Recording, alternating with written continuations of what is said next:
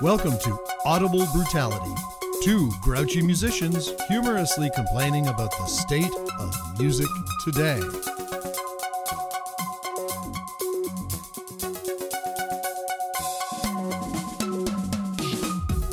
Featuring Adam Percy and Tim Van de Ven.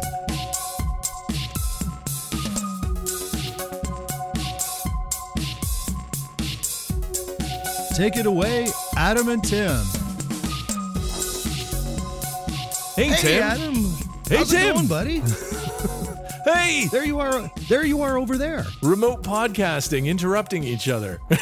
Well, that's it, right? You know. Sorry, I have something terribly non-important to say. How about you? Yeah, about the same, man. I got nothing, man. I got nothing. How are you? I'm well. You know, trying to keep safe during COVID-19, and I hope all of our listeners are also keeping safe. Hi, Gareth. I hope you're keeping safe, buddy. That's right. This show is dedicated to Gareth Carr because we love Gareth Carr. Yeah, And I'm we sure want him to even write- Andrea's wife is like, ugh, I got other things to do. Yeah, she's probably thinking, I hear enough of these two clowns. I don't need to hear this. But Yep. Gareth, go write some songs. We got some stuff we got to do. Yeah. And then when Gareth brings us some songs and we finish them, we promise our other listener that we will play them on this show. Yeah, exactly. Our other listener is probably Adam's mom. So but that's good though. You know, she loves him. So that's a good thing. Yeah, I don't know. Maybe some of the topics my mom may not want to listen in on. Fair enough. Like road stories and stuff, which maybe we'll talk about later. Probably later. So Adam is going to be driving the bus again today, like we did last week, and he's going to be the topic meister. So, topic meister, what you got for us this week, Adam Percy? Well, this week, you know, I was thinking there were two topics that we could cover today. One of them, maybe talking a little bit about our experience in terms of placement and royalties. That good call. Mystical sort of, it's like email. People, you know, look at email and they go, oh, what a simple form of communication. And yet it's one of the most complicated and frustrating things if you ever need to configure it or set it up. And I think royalties are kind of the same. People sort of go, oh, free money. And it's not. Well, it is to certain degrees, but there's different kinds of royalties. There's different kinds of royalties that you can collect for certain things that you do. I think today, Tim, one of the things that we should talk about is sort of our experience in terms of royalties with that one commercial that we worked on a few years ago. That's a great idea. We can talk about the Target commercial that Adam and I were part of. Yeah. Back in, I want to say 2007. That's with, about right. The one and the only Andrea Revel, a great singer-songwriter who now makes her home in Calgary. Yeah. And she had done commercials before. I know she had done an Old Navy commercial prior to this. Right. And I had been working with Andrea a little bit. I'd been playing with her for, I don't know, several months at the time, maybe a year. This is back in Montreal. In Montreal. Yeah, right? when she was back in Montreal, that's right. When she had the opportunity to write something for a Target commercial, which I thought was...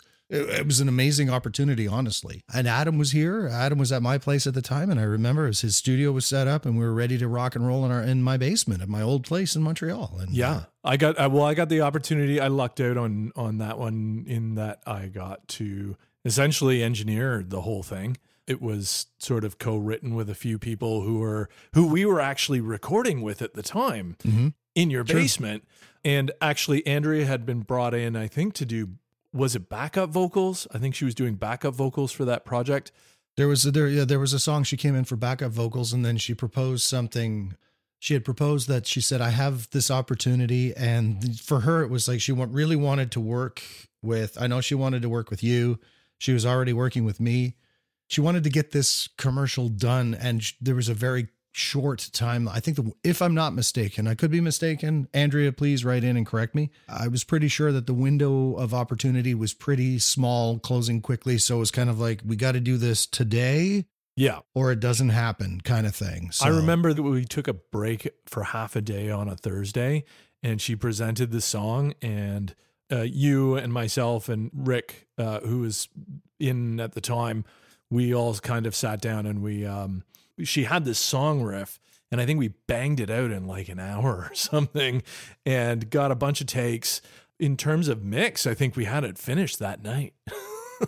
And I think the funny thing is after we did what I had to do, what Rick had to do, what Andrea had to do, Rick and I had to run off and go do a show with Amanda that night, Amanda Mabro. We were playing with her at that time too. Right. I think when we came back, you had a rough mix in place and song ideas were being sent off to the gentleman who was going to pitch all this stuff for us. That's right. She had someone brokering the song, which I realize is not maybe something that all of our listeners have access to, but there are obviously music supervisors and brokers out there who, you know, look for specific material to place in things like commercials or television shows or any other sort of advertisement.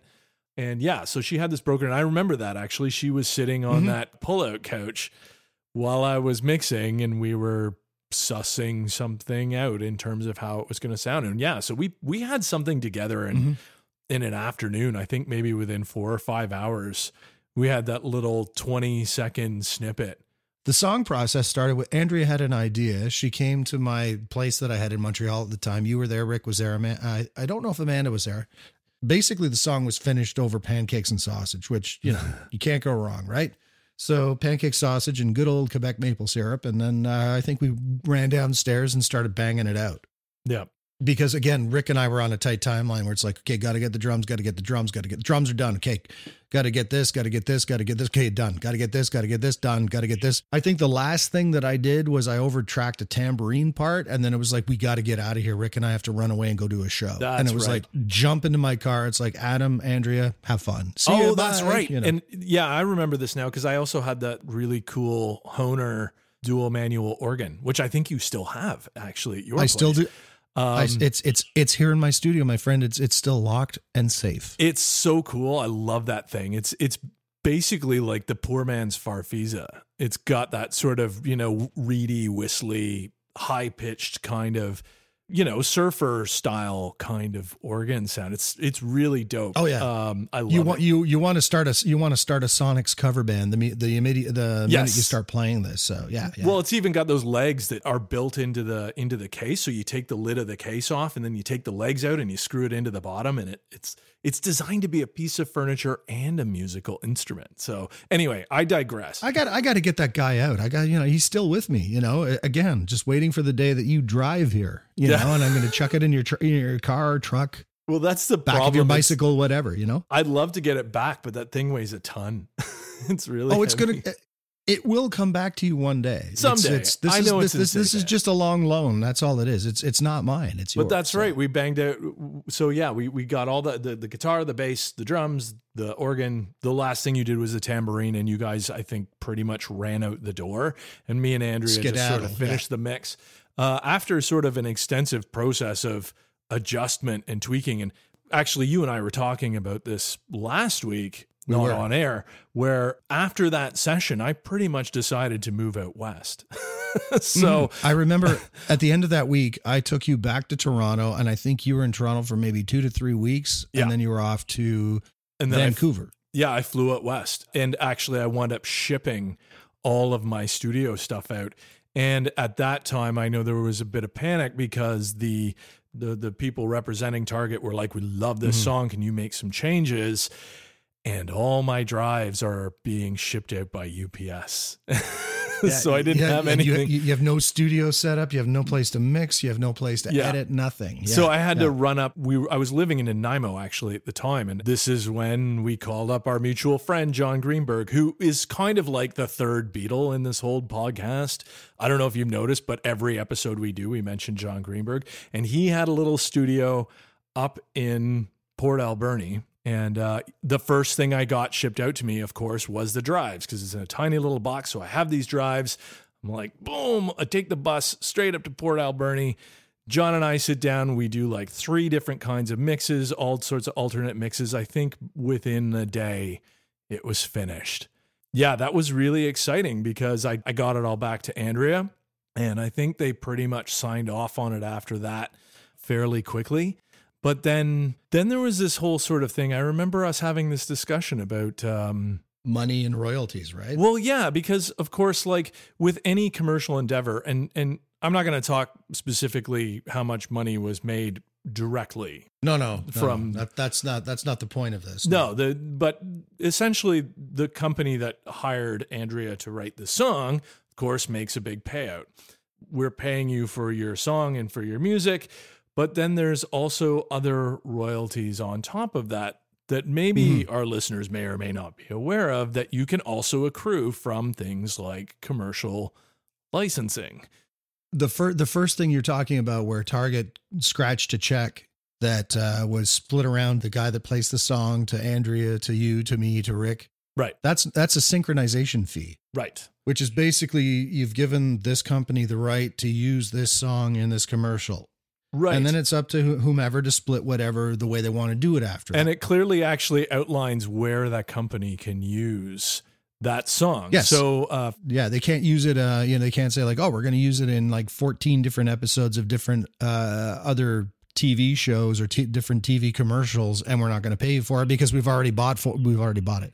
That's it. We've already bought it, so you can't use it anymore. Yeah, it's specifically to be used for this use in a television commercial. We can't use it on radio. We can't use, if we want to use it on radio, we have to come to the artist and come to an agreement that says, new agreement. Yeah, here's more money. This has been so successful. We want to use this song in a radio campaign. But yeah, so there was that whole thing, and that happened pretty quickly. That got all dished out fairly fast. That was the upfront dineros. Yeah, the upfront dineros. But then there was this whole thing where the songwriting royalties. The songwriting, exactly, yeah. And there were no mechanicals with this, but there was songwriting with this. So. Right. Maybe you could clarify that a bit, because even sometimes, as obviously, I forget which is which. Well, the songwriting, what we ended up submitting to SOCAN was that Andrea had pretty much finished the song and needed there were a couple of vocal ideas, a couple of lyrical ideas that I had proposed that got used. So she gave me a percentage of that because I had proposed certain turns of phrase within the song. Right. And that was, and according to SOCAN's definition, which you don't always have to go by, but she wanted to go by the SOCAN definition, which is perfectly fine. I had no issues with it. And she decided that the percentage of the vocal ideas that I had pitched that are being used were a certain percentage. And that falls under this much percentage because SOCAN splits the song into 250s. So basically you've got 50% is the music, which Andrea completely wrote all the music. And then the idea of the vocal idea. And she actually was a little bit more generous than what she needed to be. So she gave me a little bit of a bump in the songwriting after that. So that was nice. So the co-write with her turns out to be a co-write. The majority of it is hers. A small percentage becomes mine, which is cool. And then off the song goes, and then it rolls around on American television for 8 months or whatever it was, or 3 months or 2 months or 6 months. I can't remember. But it was a back to school campaign, and then it ends up on YouTube. And I've got, there's a link to the YouTube video, which we'll probably put up on our website. Yes, we will. Because of course it's Adam and I doing this. It's Adam's genius with, me sort of showing up and doing my thing. He said modestly. But it's a great idea from Andrea, and it sounds great, and she sounds great in it. And Rick was a big part of it too, doing a lot of the instrumentation in it, where he did the guitar work, the bass work. He overtracked, I think, he handled arrangement and production. Yeah, totally. Yeah. So at the end of the day, it turned out to be a nice little chunk of pocket change for a bunch of us. And it was a fun time. To go to the point about how things should work is, I think what would have made things a bit better for us might have been sort of agreements up front, less negotiation after the song happens, because, for instance, when you're in a band, so the guitar player comes to you and he's got this song and it sounds pretty cool. And then there's some tweaks and changes that are made by the bass player and the drummer and the singer. And it's sort of now it sounds like that band. The time to negotiate as to writing credits and post-production royalties, et cetera, are not when you're putting ink to a contract for something, because then all of a sudden everybody is imagining that, well, hang on a second here, man, this song, wait, I brought this song. Yeah. You guys made it better, but no, I don't want to share it with you. And this becomes part of the problem. I know that, for instance, Adam and I, whatever we do, regardless of what the song is or We've always just said right down the middle, who cares? High tide floats all boats with our stuff. Yeah. And that's what Adam and I have always tried to do, because what you do is you take the money out of the equation and you can get back to what you're supposed to do, which is the art. Tim and I are socialists in that way. We're socialist assholes, splitting everything evenly, distributing the wealth. But the thing is that at the end of the day, something that is frustrating for band members is that if you're in a band where somebody has all of the ideas, but then purports that it's a democracy, then you should split everything equally. If you're in a band where somebody is sort of the principal lead and brings in all of the ideas and brings in the production ideas and they're the one that's driving the bus, that sort of stuff, well, then maybe you should look at it in a different fashion and think about, well, okay, so they're going to make their first million before I make my first 1,000. Well, is that something you want to do? Yeah, like it's kind of like what we were talking about last week, where band dynamics in general, it's a sensitive spot. It can be a tough topic, but in my experience, and I think with yours as well, it's one of those topics that really is like a Band-Aid. It's better to just rip that fucker right off. Don't try and slow peel it and sort of worry about, when you get halfway through sort of going, can we talk royalties? Be upfront. Yeah. Just be like, look, I think we've all kind of contributed this, and this. Try to be democratic about it. Acknowledge other people's contributions and say, look, I think this is fair. I think this is a fair distribution of everyone's contribution. Are we in agreement? And if so, you can move on. But just get it out of the way. Just get that nicely out of the way. I agree. And written even on a back of a fucking napkin or something. And hold on to that. Just get it done. There's no sense in battling over it afterwards, because you're going to probably wind up pretty disappointed. Well, I think a good example of that was I know that you had a go around with Acid Test in the 90s. And then I joined with you in, I want to say 2013, 2014, 2015, somewhere around there, Acid Test Redux. And when we were talking about the record and the album and stuff, I know that the big conversation that we brought up was, okay, so Adam's got a song and Steve's got a song and Lucy's got a song, and what's going to go on here? How does this work? And I remember that I had said, well, listen, are we a band? Is this a band, or is this the project of a specific person or duo? Right. And immediately it was like, no, we're a band. And I said, then in that case, these imaginary dollars, because we haven't even recorded song 1 yet. Right. So these dollars don't exist. These imaginary dollars should be split 4 ways. End of story. That's it. Yeah. I remember you said, yeah, absolutely 100%. And the other two as well, Lucy and Steve, both to their credit, they both said, yeah, absolutely. If we're a band, no, share the wealth. High tide floats all boats. That's it. That's all. In the first iteration of that band, way back in the 90s, in my youth, when I came on the scene in that band, and when Mike, who's no longer with us, the DJ back in the 90s. Mike Harlan. Let's talk about Mike. When we both we came to the party late. Steve and Lucy had already written a bunch of tunes themselves. So the relationship was a little bit different. And I think, and it was sort of in a time too, where, I think there were maybe sort of more opportunities for everyone to get some sort of compensation outside of just royalties. Yeah.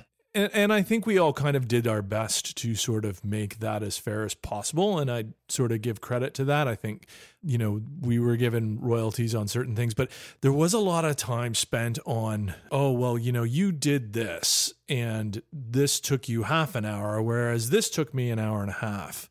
And it was this sort of trying to make royalties a wage based on really narrow guidelines as to what you're contributing.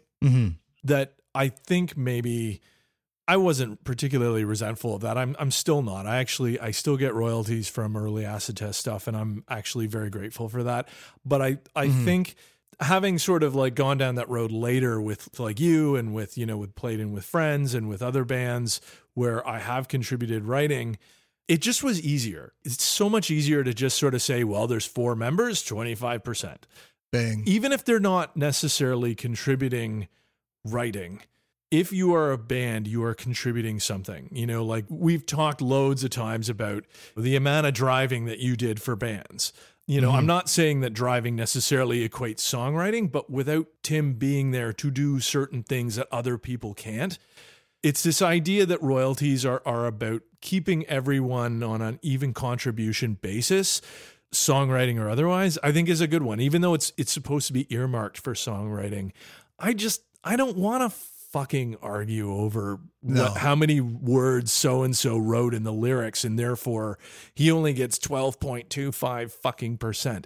I just, fuck. Like, just, I don't care. I'm with you on that. Adam, because this goes back to my days. I got co-writes going back to the 80s with bands I was in, but one of the big factors for me was working with my buddy Paul. And I remember thinking that, do we want to start splitting hairs about songs and who wrote this? And, did Paul, okay, so Paul put that harmony in that spot there, but that harmony doesn't exist without my song. So I'm great and I need 100% of it. Yeah. The way I look at it is like, well, without Paul, does that song actually fucking happen in the way that it's happening right now? No, it doesn't, And that's the approach that I've used when co-writing with you is that, so I send you, here's an idea, Adam, here's a really stupid, rough idea. I have this chord pattern. Here you go. What do you think? And you're like, hold on, that makes me think of this. And you send me something back. I'm like, whoa, hang on. Yeah, you didn't change my chords. You changed the sounds and you changed and you might have said, I'll do this as the verse and this is the chorus, flip those two things around. And all of a sudden it's like, well, hang on. Now the song is starting to take life. Yeah, what? So it's still my song? Not really, We did that with Avro 1976. Like that actually was your chord progression that I, like you said, I think I meat grinded it pretty badly, but in a good way. I don't care for what you've done, how you live, who you love, but what keeps me coming back, it's your lips against the plastic. In this room deep underground, you creep in a million miles away. Give your voice to my machine with coiled eyes and black hole eyes. Dial the number, talk me into your head. Can you hear me? Are you there? Are you alone now? It's only me. But that is a co-write between you and I that you prompted that wound up on my album, for which I am eternally thankful. But, I was so happy with that song. And oddly enough, it was that song that sort of moved me ahead with that project. So I couldn't possibly fathom not. It's our song. Yeah. It's our song. It wasn't mine. If it was mine, I wouldn't have sent it to you. Do you know what I mean? Like, collaboration is the best thing. I love collaboration. There's another song we did together, you and I, where I sent you what was this dirgy sort of, you called it a Depeche Mode song, and you heard it and you're like, dude, those chord changes, that's Motown, man. And you wrote a Motown song out of it, Yeah, totally. And vice versa. You've sent me loads of stuff where you're like, okay, this is where I am with this. What have you got? And I send you some stuff back and you're like, oh my God. Like, okay, yeah. So we're like, it's collaboration. And I don't want to be splitting hairs like, well, Adam, you actually did 13.6% of the keyboards and 2.9% of the electronic percussion. So, okay, let's just round that to 17 and fuck you. It's like too much math. And you know what? Come You on. brought up the point of like, what we did with Acid Test, which is like, are we a band or am I a session player? If I'm a session player, scratch me a check. Scratch me a check right now. Yeah, Right now. That's what these organizations like SOCAN and ASCAP are there for. They're there to make sure that in times of COVID, you have something coming in. Or do you know what I mean? Wasn't that a Paul McCartney song? In times of COVID, Mother Mary infects me. No, that's not how that goes at all. SOCAN writes me checks for $1. Both of the Beatles fans that are listening to this podcast right now just both hit stop. So yeah, and I'm sure Paul McCartney's lawyers are fucking already writing something up to us. I have no money. Please don't sue me. Yeah, we're broke. Yeah. That's why we're grouchy, by the way. It's why we're grouchy. I don't know. I think what people have to do is they have to get a lot of stuff up front, organized and done. Like, this is how it's going to be. This is what we're going to do. Yeah. Don't wait until the record comes out and then go like, hey, why is my name not on anything? Hey, wait a minute. Why are you guys driving Ferraris and I'm still driving this, 99 Tercel, like, or why are you guys something- driving Tercels and I'm taking the bus? well, that's a little more realistic. Why does everyone have a bicycle and I don't? Yeah. So anyway, but on that note, why don't we move on to our section we like to call Oblique Strategies? Oblique strategy. Insert Oblique Strategies promo here.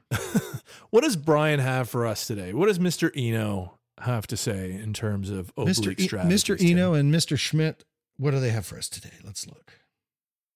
Interesting. Work at a different speed. Is he talking about our resolution recording issues that we had a couple of weeks ago? He might be. He might just be.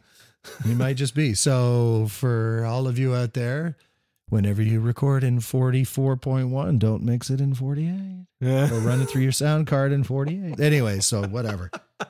Yeah. You know what? To be fair, we've all been around the block on that one. And yeah. That's a good time. All of a sudden you hear you recording and it's either like, so Adam, how are things going today? Or it's everything good. So Adam, how are things today? You're like, either a chipmunk or you're really stoned. That's it. Yeah. Let's just, all of our home recordists out there, please make sure your sound card is recording at and exporting at the same sample rate as your DAW. Yeah. Thank you. Yes, very important. Which brings us to our second card from Oblique Strategies. Bring it to us, Brian. Bring it. Are you ready for this one? Ready. You get to answer this question, Adam, okay? Oh, shit. Okay. What would your closest friend do? What would my closest friend do? It's a studio dilemma. Dun, something's not working. Well, if it was what would my closest friend do in the studio, they would probably play some drum tracks for me. Probably. Right, Tim, my closest friend. I would probably do that. Would you play some drums for me? I would, just not right now, but yeah, I would. Hey, Mr. Timothy, man, play some drums for me. Wow, we're breaking all the copyright rules on this one. We've done, holy shit. Please don't sue us, Bob Dylan. Yeah, Beatles and Bob Dylan. All of the sacred cows going down. Fuck. And we talked about Kiss. Oh my God. We always end up talking about Kiss. That's my problem because when I was a kid. We're in so much trouble. Fuck. Thanks, Brian Eno. When I was a kid, Kiss was a big thing in my life. And it was, them and ABBA were my two first, sort of big rock bands because I was a very classically oriented guy.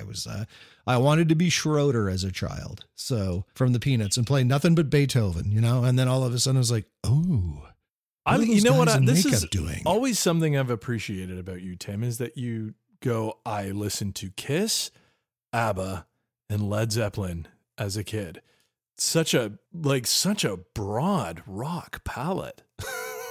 I love that. I think it's great. When I was in high school, I remember that music was such a cliquey thing. If I had come out to my classroom that I listened to Kiss, I would get noogies from most of the guys in the class. And then if I said, but I also love ABBA, they would then probably give me a wedgie. So it's music really defined you socially.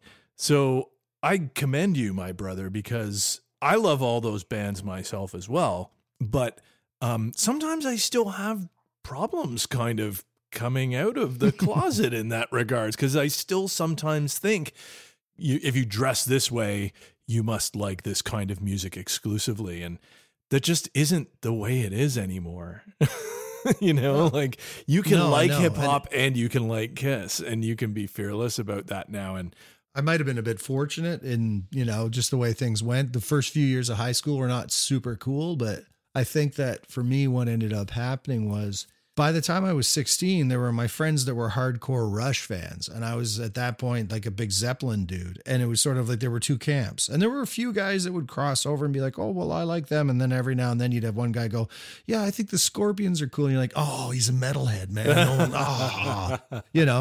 And it was funny because there were the cliques. There were those cliques. It wasn't nearly as pronounced, but, and then there'd be the guys like Judas Priest, and those are the guys in the smoking section. Oh, no, look out. For me, it was always that I just liked what I liked. And I remember at one point actually telling somebody that I really, really liked Big Country's first record, The Crossing. And I was like, that is such a great recording. And, all the new wave kids were like, what? You like new wave? I'm like, no, that's not new wave. They're like, no, it's totally new wave. I'm like, no, it's not new wave. They're like, no, it's not, it's new wave. It's new wave. Oh, you like new wave, and what is what? It's new wave because they are the new wave of British musicians selling stuff over in North America. Yeah. But they're not synthy like New Order. They're not synthy like Depeche Mode at the time. They weren't that, No. So to me, it was like, well, this can't possibly be new wave because there's guitars in it. Rah. Yeah. And then I just realized I started liking what I liked, and then I stopped making apologies for it after a while. I was like, whatever. So, if I put a ABBA record on when you're over at my house, you're free to leave. Well, I was definitely, I was almost certainly what you would call someone who walked in the alternative crowd. Mm-hmm. And I was listening to a lot of electronic bands, minimalist industrial music, Maybe Manifesto, Skinny Puppy, Nine Inch Nails' first album blew my fucking head off. But I also liked a lot of sort of what I guess you would call synthesizer new wave stuff, early Depeche Mode. And I remember sort of being just, I don't know, maybe I was just very self-conscious about it, but I do know that I often felt kind of threatened to reveal any of that only my closest friends who also listened to all of this stuff were really into it. I did a student exchange. I had this really fucked up idea in high school that I should at least learn one language because I was terrible in French. I was failing French. So, hey, why don't I try German and see if that works? Which I was also terrible at. But my teacher was a cool dude, and he actually set me up with a student exchange one summer. And nice. Yeah. And so this German kid came over and stayed with us in Canada for a couple of weeks. And then I went over to Germany for a couple of weeks. And basically the guy who came to stay with me was this guy named Axel. And Axel was very, very much into Metallica and Guns N' Roses and anything that was kind of complete opposite to what I considered to it was very outside of my clique. But oddly enough, we actually got along really, really well. And he was actually a guitar player and I was kind of into keys and music. And so we had enough threads in common that we got along pretty good and we hung out a lot. And when we went to Germany, you could be younger and drink then openly. And it was like, oh yeah, here we go. Party, party, party. And I remember being in his room when I went over. And I was looking through his records because he's like, hey, man, if you want to listen to anything, go right ahead. And I'm like, well, there's nothing here I could possibly want to listen to if you like Metallica. And he's like, and I'm going through his records and it's like, yeah, there's Metallica, Appetite for Destruction, the Smiths, Erasure. What? And I start flipping back and I'm like, dude, you have Erasure in here. Really? Erasure? This is Vince Clarke, dude. Andy Bell. This is cheesy Europop, which I loved at the time. And he's like, well, yeah. And I'm like, why? He's like, well, they're good. I was just sort of like, well, okay. I don't want to be one of those guys where Europeans are so much more open-minded than we are. It's not necessarily the case, but definitely it was a bit of an eye-opener for me in terms of that music didn't have to be cliquey and didn't have to be, you can like Skinny Puppy and you can like Katy Perry at the same time. And it is, I think, much more democratic in that sense that you don't have to worry about being penalized for loving Kiss and loving ABBA or loving Metallica and loving Erasure. those two can work together. So I think that some of it might have come from the way that radio stations may have worked in our youth too, because I remember there were two distinct camps back. Well, three. I'm going to say three camps, and we're going to talk just about the FM dial in the Toronto area for a while. right. Which is back in the day, there was the Chum FM guys, there was a mix of hits and some, rock on there. Then there was the Q107 guys, which was mainly the classic rock Zeppelins, the 70s rock, the 60s rock kind of thing. And every now and then, like some heavy 80s rock. And then there was the CFNY guys, which were the weirdos that was like, 1 minute, like you said, they're playing Erasure, and then they follow that with Aerosmith back in the early days of CFNY. Yeah. I'm talking about. Though the CFNY that Neil Peart actually wrote about in the Rush song Spirit of Radio. Yes. So where they were just like the DJs would come on, it's be like, well, these are okay, so it's my show today. I'm playing these songs because I like these. And I mean, I remember back when CFNY started morphing more towards what some people might call new wave, but it started to go into what was then called alternative in the 80s. And they would still mix in a Cyndi Lauper tune every now and then. Like it'd be like, and it wouldn't be Girls Just Want to Have Fun because that was the big hit. They would be like, you'd be listening and they'd be playing like an REM deep cut, and you'd be like, oh man, I love that tune from that record of REM. I love listening to Driver 8, for instance, or an even deeper cut where it'd be like, oh my God, Wendell G. I can't believe they played that on the radio. Then boom, all of a sudden they're playing I Drove All Night by Cyndi Lauper. So I mean, I remember back towards the late 80s, before the 90s came around, that for instance, there were camps. It was like, oh yeah, it's the AC/DC, Led Zeppelin, Bob Seger, Bad Company, Eagles kind of group that was on the Q107 guys. And then it's like you're listening to CFNY and they're like, why are you listening to that? Yeah, it was very West Side Story in a way. It was almost like you were in different gangs. It was fucked up, man. It was. And I think one of the reasons why I was able to sort of flit between all of those different gangs back in high school was because I played drums in high school. Right. It was something that was considered cool. I don't know if playing drums in high school is considered cool anymore, but 4 million years ago when dinosaurs roamed the earth and I was learning to play drums, it was if you could hold down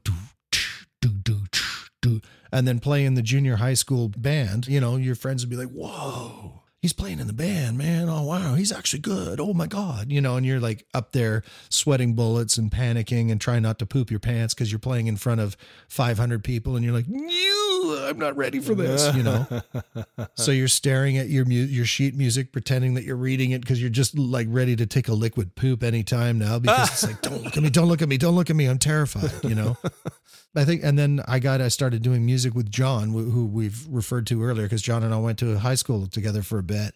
And it didn't give me a cool factor, but it gave me a pass that I could have. Again, like you could flip through my record collection and go, ooh, Led Zeppelin 3, cool. In Through the Outdoor, cool. Wait, Voulez Vous by ABBA? Okay, that's all right. So we're going to move on. Okay, cool. Oh, you got Bad Company here. You got Bad Company, Straight Shooter, cool.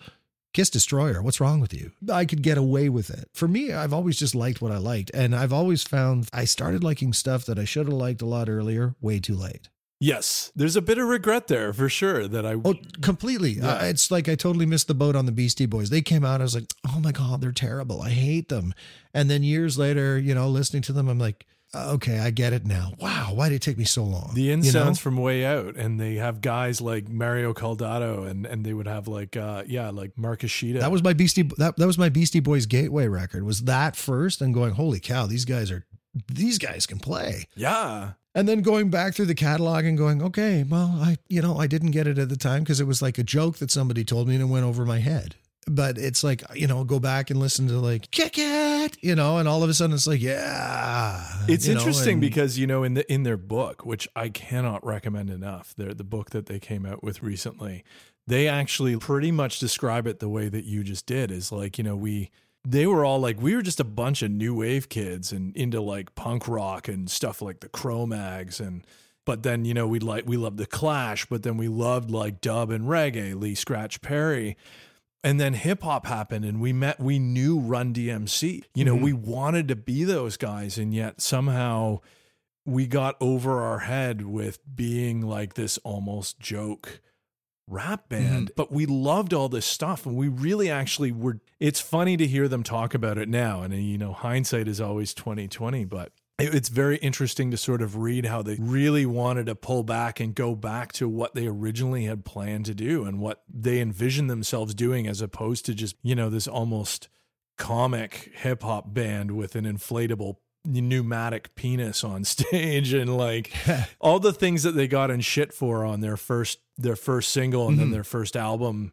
They really worked very hard to sort of go, well, no, actually, like, we actually just love all kinds of music. And listening to their later catalog, you can really hear that they sort of really are expanding themselves musically. And the in sound from Way Out still is like, It's and dope. I know they put It's they put a lot of those songs interspersed on other albums like Ill Communication and stuff like that. But so awesome and so out there and just so well done. And and they got guys like Money Mark playing keyboards for them. And you made me think of something, and it's when you talked about them being big punk rock fans. So I remember when I was working with John, as we'd mentioned before, John Greenberg. So John wanted to put together a garage punk band in 87. And I remember my friends who had known me for years being horrified that I had Ramones records. They're like, my God, you fucking like this? I'm like, yeah, this is great. The first Ramones record. This is like, tell me you don't want to like, just like run around the room. There's so much energy on this record. Like, give me a break, Yeah. And some other records that I had picked up at the time too, like the Lipstick Killers. And there was some, I don't want to say backlash, because those guys actually said, well, we're not really into that stuff, but we're still going to come over to John's place and drink while you guys rehearse, and they'd come over and we'd be having a time and they'd be having a time. And eventually all of a sudden it's like, they're not so down on the Ramones all of a sudden, Yeah. And I think a lot of it boils back to stigma. Like, so you're going to tell me that the Ramones are not good at what they do? No, they were fantastic. I mean, I'm lucky enough to have seen them 3 times in the late 80s playing live. And it was just like these ridiculously fast, intense, huge shows. And just at the end of it, you're just like, wow, what just happened to me? And these are great shows, and this is a great band. But again, it's like sort of that whole concept of like, so the Beastie Boys are this stew of, like you said, punk rock and classic rock and hip hop and dub.